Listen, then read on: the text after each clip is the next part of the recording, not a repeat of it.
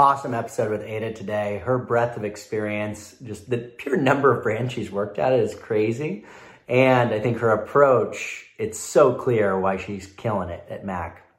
I hope you enjoyed today. Remember, if you do enjoy, be a friend, tell a friend, hit that subscribe button. And thanks, everybody. Enjoy the show. Influencers, inspiration, and Instagram. This is Earned by Tribe Dynamics. Here's Connor Begley. Welcome to Earned, everyone. I'm joined today by one of the most accomplished marketers in the world at one of the world's most iconic brands, Ada Midechiru-Ribois. Welcome to the show, Ada. Thank you, Connor. I'm so honored to be here. Thank you for having me. I'm one of the most iconic shows in the world. We are top 10% of podcasts globally. Well, we'll try and keep going, get to top 1%, but yeah, we're doing pretty good. Amazing. Yeah. So for those that don't know Ada, she was born in Benin in West Africa and moved to France at the age of 14. After getting her graduate degree at one of the top schools in France, she did some consulting and then 15 years at what is essentially the graduate programs of beauty, right, at L'Oreal. Then you spent 2 years as the global head of skin brands at J&J, followed by the SVP of global marketing at Revlon. And then now you are the CMO of MAC Cosmetics, which is, like I said, one of the most iconic brands in the world. Yes, no, that's who I am and a part of who I am, but yeah, that's pretty much it. It's really unbelievable. And I think what's really interesting for me too, is you only started at MAC within the last year, but from the data that we track, we've already seen MAC rebound quite dramatically. So out of the top 10 brands that we track in makeup, you're now the third best performing brand for 2021, which is really good, right? Because these are all of the top brands in the world in terms of working with influencers and social. So we'll dive into that a little bit later, but congrats on the progress already. Thank you. Yes, very excited. Like we're making, the makeup category is actually making a strong comeback too. So we were just positioned to be ready for when it started. And we can talk about it a little bit later, but, we did a big bet on that and it's paying off. Well, let's talk about that right now. So I was just at the WWD CEO conference or CEO summit, and everybody was talking about this makeup rebound, the makeup rebound. What do you think is driving that? And is it confined to certain regions, right? Is this affecting, because you've obviously got a very global footprint. Are you seeing this more in the US than other markets? Or talk to me about what you think is driving it and where you're seeing the impact. No, I think there's a post-pandemic kind of aspiration, right? We're not there yet, but I think the world is settling up for that post-pandemic world. People have been tired to be apart and they just want to return to their lives. They want to celebrate with bright, impactful makeup, among other things. And our big bet, we were like, okay, we're suffering in the depth of the pandemic, but we needed to get ahead and to create a recovery plan to ensure that we were there to meet consumer when the moment came. It's happening everywhere. Markets like China have rebounded much sooner. Obviously, you follow, the closure, the lockdown procedure around the world. And then you have markets like Israel actually also rebounded very well. And, EMEA, North America, LATAMs are, now rebounding. And you can also link that to the vaccination rate. We're seeing correlation between the market recovery and the vaccination rate.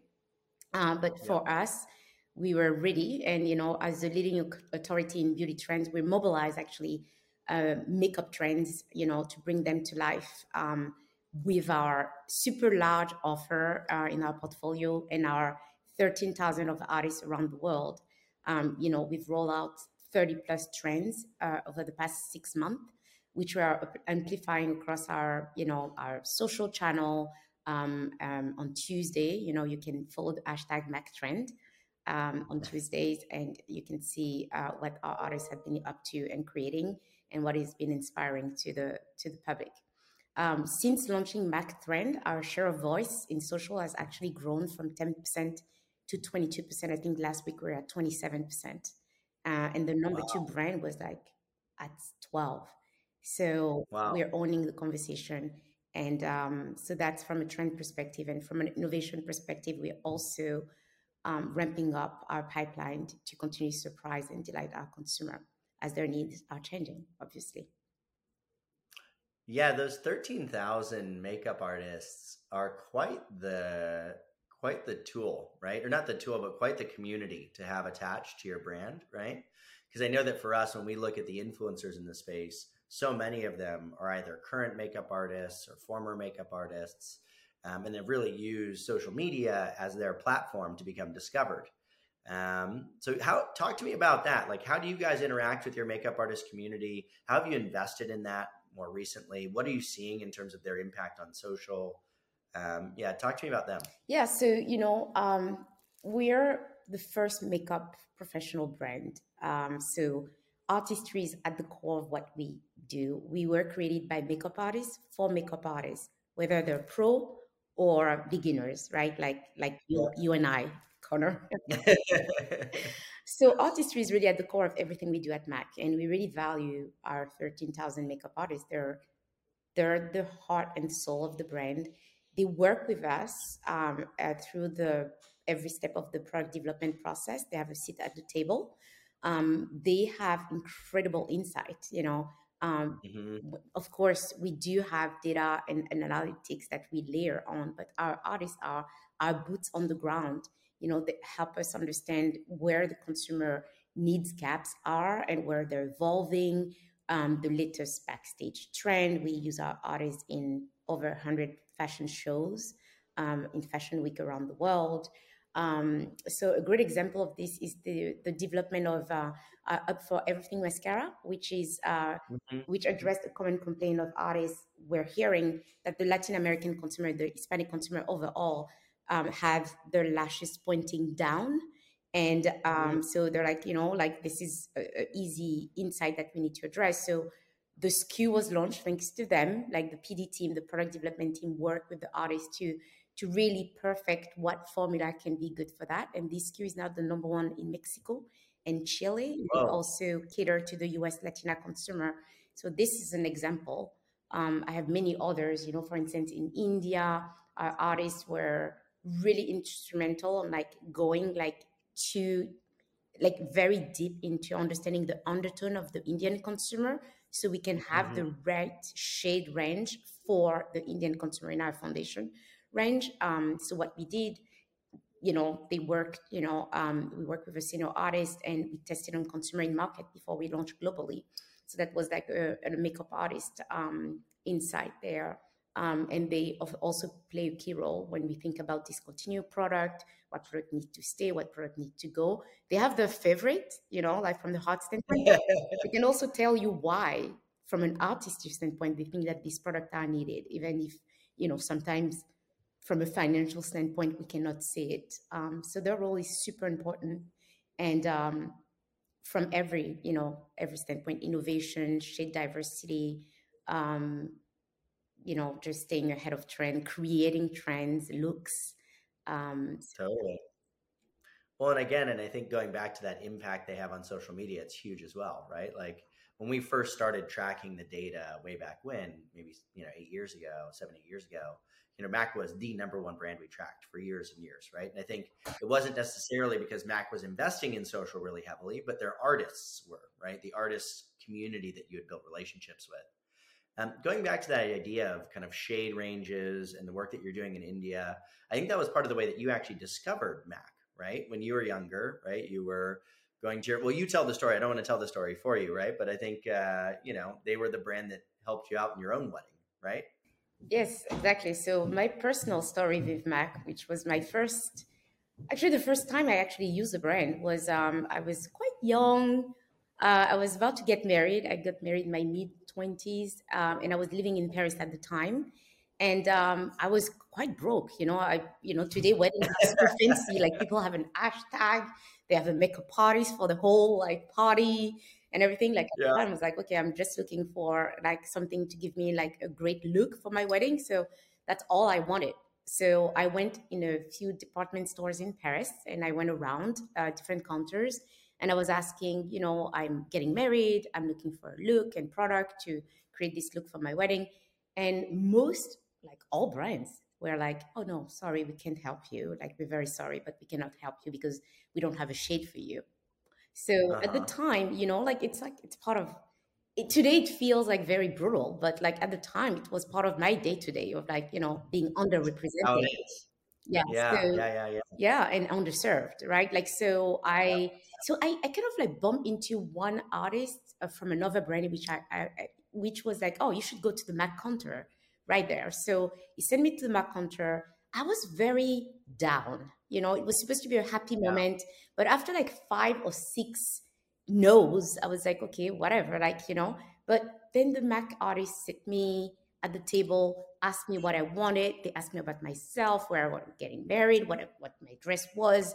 And they just listened to me and look at my face and help me create the look I wanted. And I walk out of the door that day with, like a bunch of products that I used Yep. to recreate the looks for my weddings. I had 2 weddings actually, one in Africa and one in France. And I created the same look with just different lipstick. And it was Studio Fix foundation and Studio Fix powder foundation. They gave me a few bunch of lipstick shades that they felt could be good, and then lip liners. And I've been using those products since. I felt so wrapped into it was inclusivity at its best, and I felt like Yep. this was the best expression of equity for the first time in my life in beauty, whether it was for my hair or for my, makeup. I felt like a brand was not looking at me like, oh, sorry, like we don't do shades for you because you're not worth our time or, business or whatever it was. Like, I mean, the way it was coming across to me was just, I didn't matter, right? Like, and Yep. for Yep. Mac, I felt I mattered. And the shades, I mean, the service was fantastic, right? And it's Yep. still like one of the reasons why people come to our stores, because our makeup artists are the best in the world. We invest in them, we train them, to be the best makeup artists they can be, but also to face consumer in the way that it's going to be, like very centered on the consumer needs. Mhm. So I felt that I found product that I loved at the time I was working for a competitive company, like a competition, Yeah. where I couldn't even use their products. Couldn't buy your own company's products. You're like, Yeah, guys. right. And like today it feels so normal, but it Yep. wasn't. And that's been Mac since inception, like 37 years ago. They Mhm. were not, they're always very intentionally inclusive of all skin tones. It's not something that they did because now it's politically correct or politically incorrect not to be. So, Yep. it's just part of the DNA of the brand. I mean, for me, like the values of Mac, and I'm big about equity and brand equity when it comes to marketing. I think this is a big asset of the brand, and it's for me like when I started to work at Mac, everybody I've met shared those values, value them, wear them as a badge on their black shirt, and are extremely passionate about it. Like it's a culture, it's a point of view, it's something we believe in. It's not just a fad, it's not a trend, it's not a politically correct trait, it's not something we must do, it's something we It's always just at did. the core. Yeah. It's at the core. Yeah. I'm excited to see you kind of build the brand equity of Mac over a long period of time, right? Because I feel like you've had such a dynamic career that you've been from brand to brand to brand. And brand equity is a long-term play, right? It's not a short-term Yeah. play. It's not about what happens this year. It's how it happens in 10 years or happens in 50 years, right? So I'm really excited for that. I think one of the things, and I think on the consumer side, like you said, right, that was like a super meaningful connection that you made with the brand at that time. And that sticks, right? It's sticking. It's part of the reason you took the job, I would imagine, Yeah. 20 years later. For me, like when I come into a brand like this, I think I was extremely lucky that my manager, my boss actually asked me to take the first 2 months to listen. I Mm-hmm. was not into working meetings right away. I was in meetings to listen. And if I had like a induction meeting with somebody, that was taking precedent on any other meeting on my calendar. So I took the time Yep. to meet with as many stakeholders as possible, to build those relationships, get to understand, first of all, understand who they were, why they were working there, what their point of view was, etc., etc. But also like sitting in meetings and trying to understand where I could add value, because the team is extremely talented. Like they were not, I told you, this was the number one makeup. It is the number one makeup brand in the world. So they didn't need me to kind of fix anything. However, the Yep. reason why I was hired was to add value in certain domains. And I have Yep. had those conversations before I came on board, but I wanted to really understand if the conversation I've had were matching with the reality I was facing on the ground. So this is the best gift.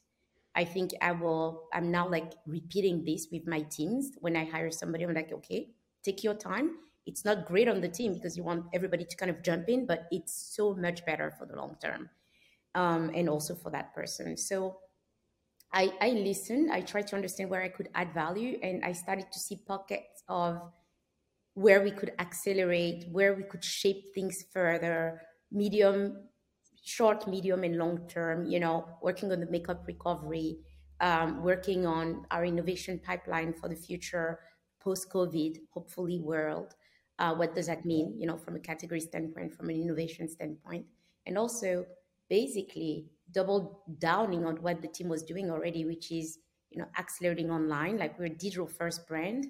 So for us, during the pandemic, it was just the opportunity to really like refocus on making sure that we had the right capabilities to really continue to drive strength in digital.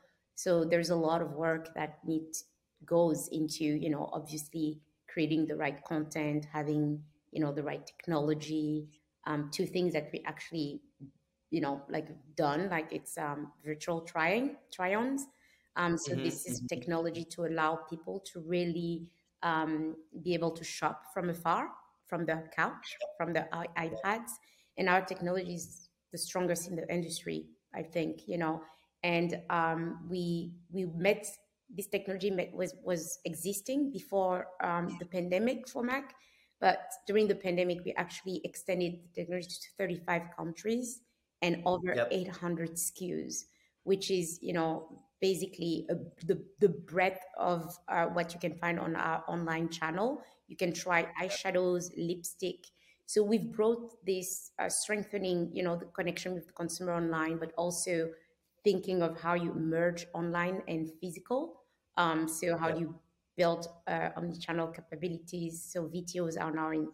We have this in some of our few stores, but like we have our innovation labs that we started during COVID in the Queen Center. It's a store you should come. Like the next time you are in New York, I would love to take you there. It's a I would love Yeah, to we call it the Red Store. It's a store that functions for us like an innovation lab. It's totally mobile first, so it's inspired by one of the store we had in Shanghai that were built with the WeChat ecosystem. So mobile first, you can come into the store, shop, interact, everything from your mobile. You don't have to speak with an Yeah. artist. Of course, we have artists in the store if you do want to speak with them, but you can create looks, virtually, and then like buy. There is an opportunity for you to create your pass, and like save the looks you like best, understand what's trending locally, etc., etc. So we taking these learnings and scaling them back to the retail, because our stores are still our superpower, even if online is super strong. And Well, then your stores and your artists, right? Both of those things, right? That physical presence is a big advantage for you guys. Exactly. And then the other thing we've tried, obviously strengthen omni-channel capabilities, pick up in store, buy online, like whatever you want, payment facilitations and all this stuff have been really accelerated during the pandemic. The other thing that we did is social commerce. So social commerce is also something that we lean into. We dropped a collection with Rosalia in, I think it was early in October, but we dropped that collection early on Instagram, shoppable. So we also have shoppable lens on Snapchat. So we're doing a bunch of different things to lean into the new modern world that seems to be here to stay. Yep. And yeah, so Well, I can say one of the things that's really interesting about that, right? And there's two observations that I think I made from what you were talking about, right? So the first one, talking about the technology angle, one of the underrated elements, I think, of being so forward leaning when it comes to technology and these kinds of, elements, is that just from a consumer perception perspective, right? I perceive a brand that is forward leaning from a digital perspective in a very different way than I perceive a brand that's not, right? So regardless of whatever conversions happen from that and whatever measurable results, directly measurable results, from a brand equity perspective, right? I view the brand as like young, vibrant, investing in the future, right? So like all of these elements just change the way that I perceive the brand, even if I don't actually end up using the technology, right? Like we had Steve, who was the Steve Lesnar, who was the CMO at North Face, was formerly SVP of the running group at Nike. And, I use the Nike running app, right? And like, I don't know, I've never bought a shoe because of the Nike running app, right? That's going to be directly attributable. But, that changes my perception of Nike, right? It's like, oh, no, this is a technology first, forward leaning digital brand. And so I think it's just I just love it. I love that that's working for you guys. Yeah, no, and I also feel like it's just about being consumer obsessed, right? Today we all I look at my kids, like everybody is in technology in a way or other, in spite of, me like having a no screen policy that went out of the windows with COVID, obviously, at home. Yep. My kids are extremely technology savvy. I saw them like going from a real classroom to Google Classroom like within 2 weeks, and sharing with me how to add a background, how to mute, how to bring somebody in the meeting. And I was like, how, like we are investing in technology, but the next generation is not even thinking about being invested in technology. They're just live by it. So I feel so I feel like for me, like my kids are my focus group. They're like my favorite things to watch. My kids, their friends, like this young generation, so inspiring to me, like for what the future is going to look like. But it's really, like the fact that brands need to behave like we behave, like employees behave in their personal life, right? Like I shop online all the time. I expect a fast delivery. I expect a flawless consumer service. When I go to store, I really want this to be worth my time of like traveling to the store. I think like what is true for me is true for any consumer. So I always tell the teams, like, would you, if you want to do something, would you like to share that at the dinner with your friend, like your closest friend? Is it something you think you want to brag about, or it's something that you don't want to talk about because you don't think it's cool enough or it's hype enough, So ask yourself the question of like that you will ask yourself when you are the consumer, when you're shopping, and that should be your lens. And take risk. We are in the beauty industry. We sell lipstick, it's okay if we fail. Like, have fun. It's okay. Have fun. Yeah, exactly. Yeah, I think a lot of people, right, are afraid to fail, and it's understandable, right? It's their jobs. They want to, have a living, etc. But I think that that is where the magic is, right? And this concept of observation, I think, is like so critical, right? Like thinking of yourself, okay, I'm going through this process. How would I feel about this process, right? As well as, and I think this is what's really unique about your background, is because you've operated in so many different regions at so many different brands. Like I'm going to list the brands. So there's L'Oreal Paris, Maybelline, The Body Shop, Revlon, MAC, Soft Sheen Carson, Almay, Revlon, I already had that, Neutrogena, Aveeno, Clean and Clear, Lubriderm, Garnier, Ralph Lauren fragrance, Lanvin fragrance. And I think I'm probably missing a brand or two, right? And then you've got all the brands. And then you've got all the countries, right? So you've been in Europe, you've been in Africa, you've been in the US, you're doing global, you got cultures, languages, whatever, right? I think kind of your superpower is like in order to be successful in all of those different contexts, you had to observe, right? Because you don't know all those different cultures and all those different brands and all those different communities and all those different things. So the only way that you could be successful was to say, hey, what is working here? What are the problems, right? And then adapting from there versus coming in with a playbook. And so it's not surprising to hear the way that you approached Mac, and the fact that that approach has worked well, right? Yeah, no, absolutely. I think you nail it over the head. Like, first of all, wow, did I work on so many brands? It's a lot, right? Like when you put them all in a list. It's funny like, because, you know, like we've almost 20 years of now perspective and full picture. I think that I can say that each of these experiences have been like completely incremental. It's not something I would have said a few years ago because not every move I made sense to me. I had sometimes to trust my manager, some of my mentors saying, yes, do this, you know, do that. I was not always convinced myself. But it's almost like when you're building a piece of like with Legos, like in a dark room, and like all of a sudden you light up the room and you look at and it looks like a Picasso and you're like, oh, wow, like it looks perfect, you know, but you trust the process. And I think along with the process, I think it's actually the fact that you work on so many different categories. You know, it was always beauty, but different categories from makeup to skincare, haircare, styling, hair color, fragrance, different channels, mass, prestige, you know, online, pure players, different kind of marketing. I started in product marketing. I was very much of a product marketer. So between innovation and, you know, activation, and I moved into the digital and e-commerce and social and all this stuff. So there's so many differences in each of those categories that it actually keeps you on your toes and keep you as a learner. And I think the few constant are consumer centricity.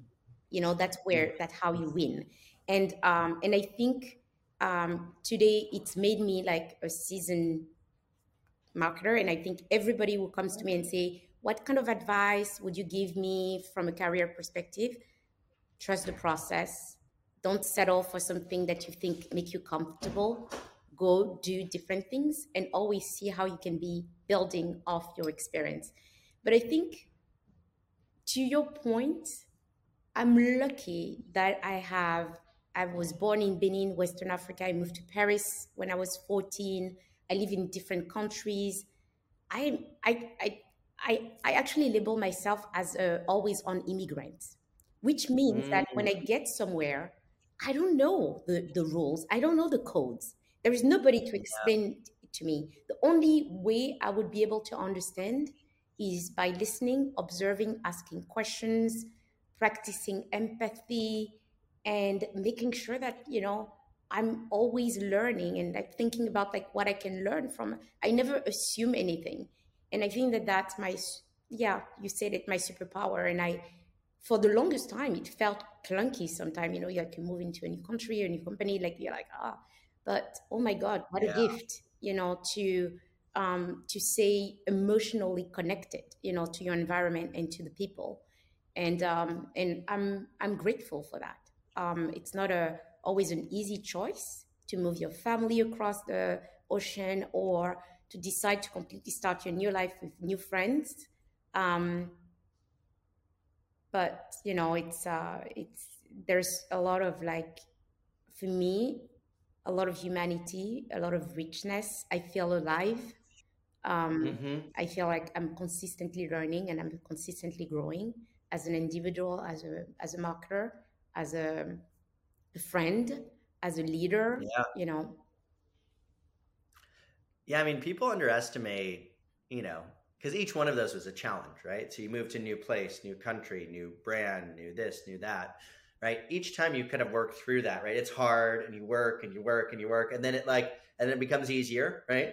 And like, but that's a skill you build, right? That's a talent you've acquired because your brain was forced to like work through this barrier over time. And yeah, I think it's just like, it is a superpower. It's really special, right? And so it's just cool. It's cool to see. So let's talk, actually, I'm curious now. So when we first met, right, I think some of what you were doing was observing me, right, and observing influencers and trying to learn, right, about that space, because your background had been on the product development side, on the marketing side, but you were really trying to dive in.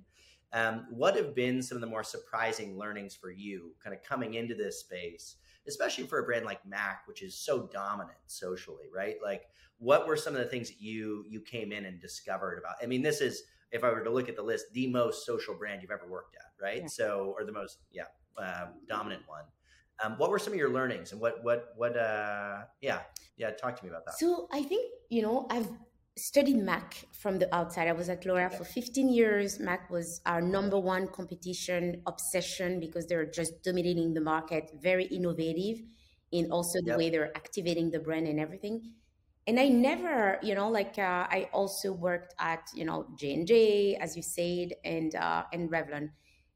Those companies, very differently from Mac, focus on high funnel activation, building awareness, mass media to actually conquer, the audiences. Mac is extremely different. Mac business model is based on earned media. That's what the brand, start with. I mean, the media model is very unique, and I've never worked in a brand like this. Other brands have come there because it's where the space is now, like where the market has moved, but it was never part of the media model. Mac was never on TV. No, I've never seen a Mac ad, right? Or like a Mac TV ad. Maybe there's been one, but it's not how I think of the brand. Yeah, and the brand has like a top awareness. So the intention behind building advocacy is super important. One of the purpose of Mac actually has been articulated to me by John Dempsey, which we call the Mac Daddy. John is a legend. John is one of the few people in the industry I still haven't met. I feel like I need to meet him one day. Oh my God, Connor! Like when you come to New York, you must. Like we need to organize something, because John is obviously extremely inspiring for what he's done in the industry. He's a legend. He actually helped build Mac to what Mac is today. But after all these years, he still sees the potential and, push the brands and push the teams to continue to elevate what the brand stands for. And that is, for me, it's remarkable. Like the drive, the passion, the vision. He's a legend, And I'm a brand equity builder. I really love, when I start working on the brand, I love to be able to get people to articulate anywhere they are in the world, what are the brand mission, the values, the purpose, etc., etc. Mac can be spelled. People can tell you it's about all ages, all genders, all races, all Mac. They're able to tell you that we give back. But I feel like the one sentence that nobody told me that John was able to articulate to me was, Mac harnesses the power of community to transform society. Right? And for me, that was like, I had a light bulb moment.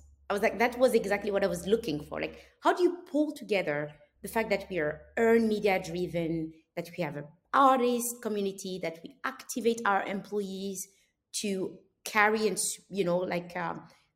lift our social values, our values? How do you put together the fact that we're doing NGOs, like a lot of work with NGOs, like with strong partnership.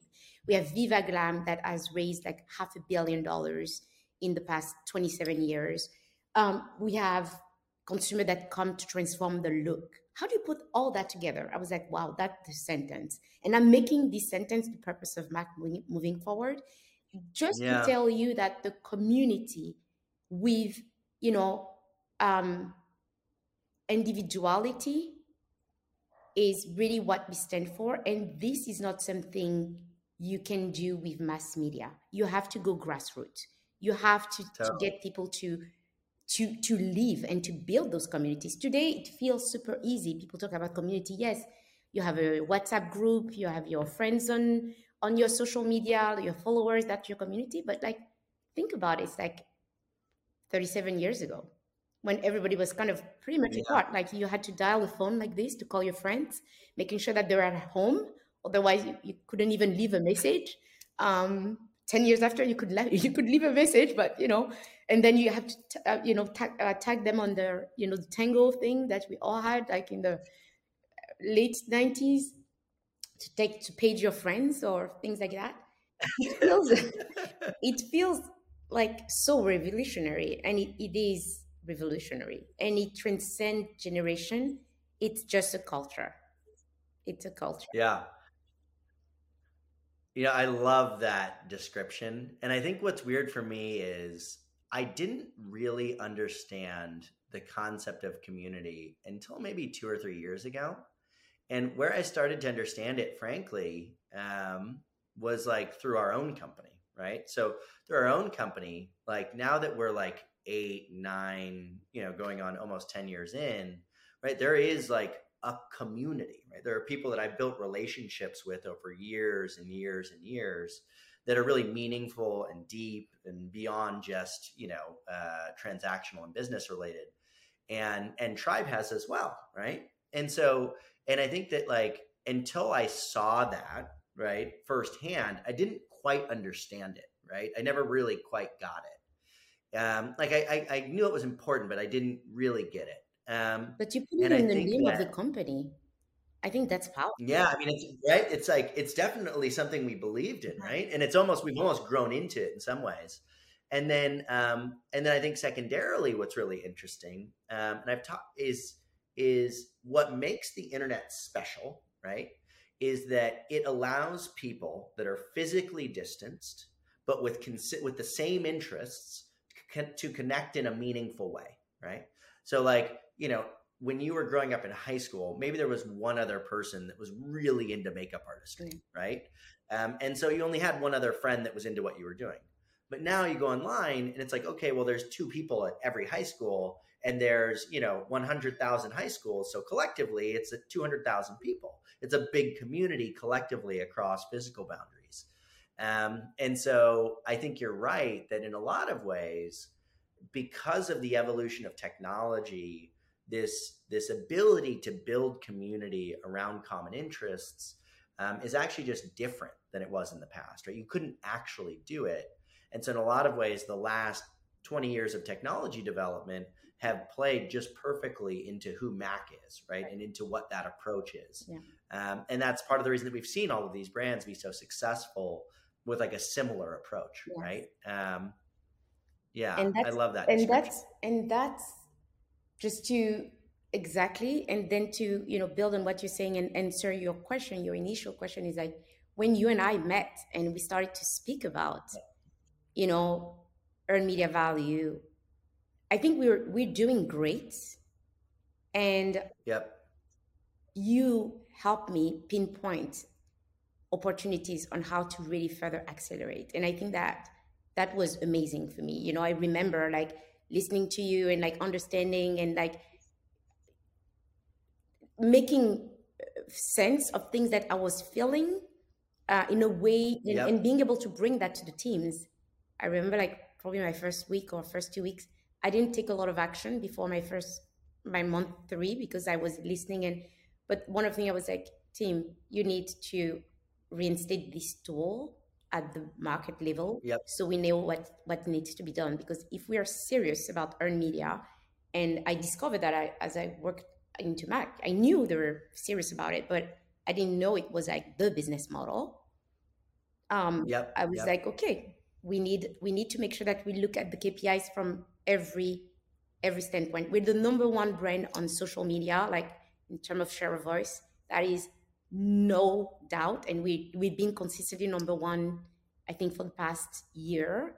It was not the case before. So there's a lot of work that has been done there. But when you look at the total earned media value and what Tribe was issuing to us, I was like, okay, these are where the opportunities are, the buckets of further acceleration, and how we can help guide our market, even like in the way they structure themselves, because it's so hard. The world of earn today, it's so fragmented. How do you think about a marketing organization that can support that too? It's super important. Yeah. I mean, it's both fragmented and it's enormous, right? You guys have hundreds of thousands. I mean, it's like, probably over close to 1,000 pieces of content a day created just in the US, just by influencers, right? Yeah. And every time one of those people talks about you and they hear silence on the other end, right? They don't hear affirmation. They don't get a note. They don't get a thank you, a like, or whatever, right? That's a missed opportunity. Absolutely. And that's a totally different scale than you've ever had to deal with as a brand before. Yeah. And so it's just a massive opportunity. It's a huge opportunity for all of us. And we don't want this to be like a bot, because there is a lot of solutions you can do to answer people and to make sure. But we also have makeup artists behind, managing our communities. And because we want, if a consumer comes with a question on the makeup look, it has to be authentic. A makeup artist is able to tell you, oh, this lipstick may not work with this. That may be why you're experiencing this problem. Or this shade, can you, DM me so I can help you further? We take all this so seriously. And I think the quality of the response we want to give sometimes, to your point, doesn't always, we cannot always like keep up with the amount of content and the success of the brand. So we have to find ways to accelerate and to focus and to make sure that we continue. I think the team has been like very reactive to that and like understanding where the opportunities were. And it's fantastic. I have a very talented team, very passionate about the brand too. And that makes things super easy. Well, because a lot of them probably came in the same way you did, right? This like very meaningful connection. And I love that idea of employing the makeup artists to help build that community, right? Because they know everything, right? They can answer it in a way that like you and I couldn't answer the question. I know that was something that Ilia found to be really successful for them, which Ilia I think grew 400% year over year in 2021 or something like that, some crazy number, right? And for them, what they did during COVID was they brought in their whole field staff and had them just directly interacting with customers digitally, right? And managing the communities. And they're like, yeah, that expertise came through and was really meaningful versus, just hiring a customer service representative to answer the questions and give the feedback and whatever. Well, we're coming to the end of our time, and I want to be respectful of your time. I know you got a lot going on, but I do have one kind of fun end of show question. So we create a lot of content, right? Tribe creates a lot of content. I create a lot of content, right? Like I've got 40 podcasts, and I can tell you for sure that my wife has not listened to all of my podcasts, 100%. Otherwise, I'd probably get in more trouble, right? So your husband is an accomplished author. So he has also written several books. And so I am curious, and I don't want to put you on the spot too much, but have you read all of his books? I have. Wow. Okay. You're a better wife than my wife. I would never. It doesn't have 40 podcasts. No. It does not have 40 podcasts. That's true. So my husband is actually working finance, but he has this branch. Yeah. So he writes, and he's been published and very successful, and I'm very proud of him. But I'm also super proud to see that I'm the first reader. For the most part, so that's how. So if I may rephrase your question, did I read like all the final books? Maybe not. But I've read like all the version leading to the final one before the editor comes in and like. So yes. You're not gonna reread it 4 times. Exactly. Yeah. I think that's okay. I think you're gonna pass on that one. I had a feeling you might be first editor. Yeah, and I'm an avid reader too, so I feel like it makes it easy. I love to read whenever I have time. So my new reading technique is I buy it. So I used to always do books only, right? But then in the vein of technology, I started doing audiobooks, and I was like, oh, this is great. Like I really like these audiobooks. But then it's hard to keep track of where you are in the book, right? Yeah. And so then I was like, oh, if I do it on a Kindle, they like sync, right? So I listen to the book on audio, put it down, and then at night I pick up the Kindle and it takes me right to where the audio was, right? And I think having both the visual and the auditory, like it just sticks better because you hear voices, you have the whole thing. I have burned through books so much more quickly recently. And I think before I had kids, I had more time to read. And so now I've had to adapt in order to make that happen. Yes, and I appreciate you so much for taking out the time. I know I learned a lot, and congratulations on all the success that you've achieved, both at Mac and before Mac. And thanks so much. And I'm excited to see what you do with the brand over the next few years. It's going to be special. Thank you. Thank you for your partnership. I think you've been like probably one of the most insightful platform that I've brought into Mac, in my first 100 days, like to help recalibrate exactly where I felt like the opportunities were. So like I don't know if I ever told you that, but you were probably like the biggest source for me, like of like, okay, try to calibrate. So thank you for that. I don't know if people tell you that, but it's very valuable, and your company is very smart. Tribe Dynamic, community-based, right? Even if you didn't know it. Totally. Yes. Well, I appreciate that. All right, Ada, thanks so much again. Thank you. See you later. Bye-bye. Hit subscribe now. Earned by Tribe Dynamics. Tribe Dynamics unlocks your social media influencer community. Our platform not only tracks and measures your best influencer relationships, but discovers new influencers to grow your business through earned media. Get started with a demo today at tribedynamics.com. tribedynamics.com.